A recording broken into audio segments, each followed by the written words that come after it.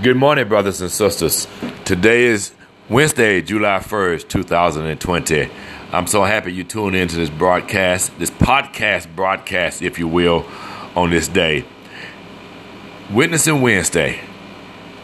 As we continue our discussion into temptation, and we want to turn to a familiar passage of scripture today as we look at a man that's been broken, a man that's lost everything he had, his children, his wealth.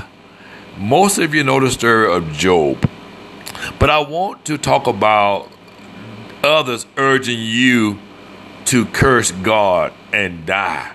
Others urging you to do things that they won't even do. It is amazing to me how people see you in your distress, in your turmoil, and they give you foolish advice. Marital problems. You share with the wrong person and they tell you, child, I wouldn't take that. If I were you, I would leave him. I would leave her. But yet they don't have a spouse, or yet they have endured 35 years of marriage, the good, the bad, and the ugly. But they give you counter advice to how to deal with your situation or your circumstances. Warning, brothers and sisters, be very careful who gives you advice in your vulnerable state. I mentioned to you on Monday that Satan attacks us when we are at our weakest point in life. That's a great time to penetrate us because we're heartbroken, we're hurting, we're devastated. And so Satan drops something into our spirit through others. Sometimes it's your own family members that will bring you bad advice, misguided advice on what you. So I want to encourage you to listen to Job. Job's wife says to him, does thou still maintain thy integrity? So in the midst of all that confusion, his loss, his major losses, his wife felt that his response should be curse God and die. Now, because Job was a righteous man, one that eschewed evil, just the very presence of evil. As you recall, he prayed for his children after they would have their little birthday parties, and perhaps they may have sinned against God. He turned to his wife.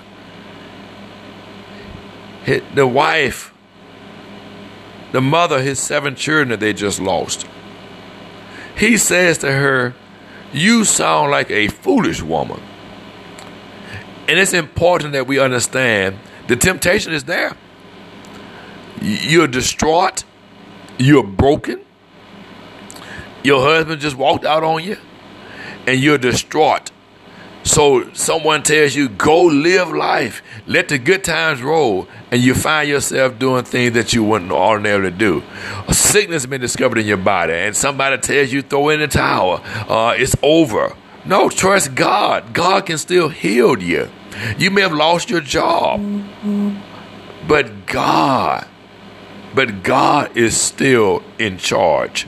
We cannot allow our vulnerable moments to steal us away to the place of cursing God and questioning God. His wife could not be more wrong by encouraging her husband to just curse God and die. Now, what I find interesting is she was in the same state. They lost their kids. They lost their wealth. She didn't say, let us curse God and die. So watch people. Watch their motivation.